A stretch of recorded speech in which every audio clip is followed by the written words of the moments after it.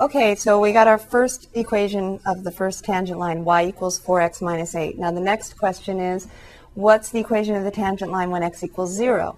So x equals 0, if you want to pause and try this on your own, it's exactly the same technique as the last problem.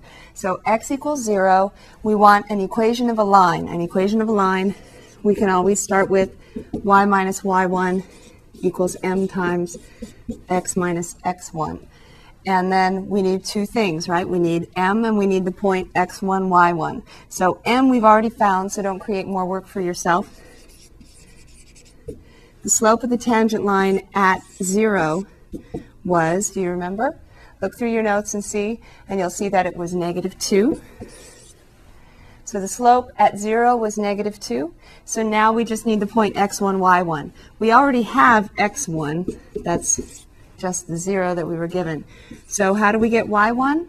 We have another name for y. It's the formula y equals x squared minus 2x plus 1. So if you want to write this, you can say, well, y1 is x1 squared minus 2x1 plus 1. You don't need to put this step here if you don't want to.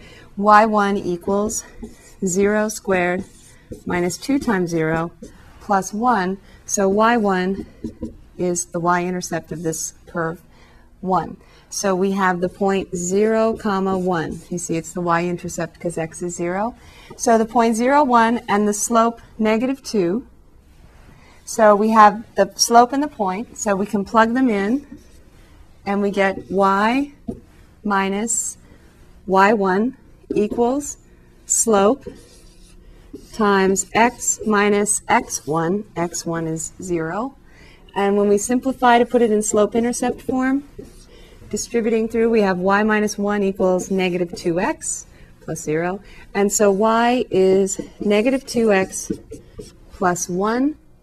So the equation of the tangent line at the point 0, 1 is y equals -2x plus 1.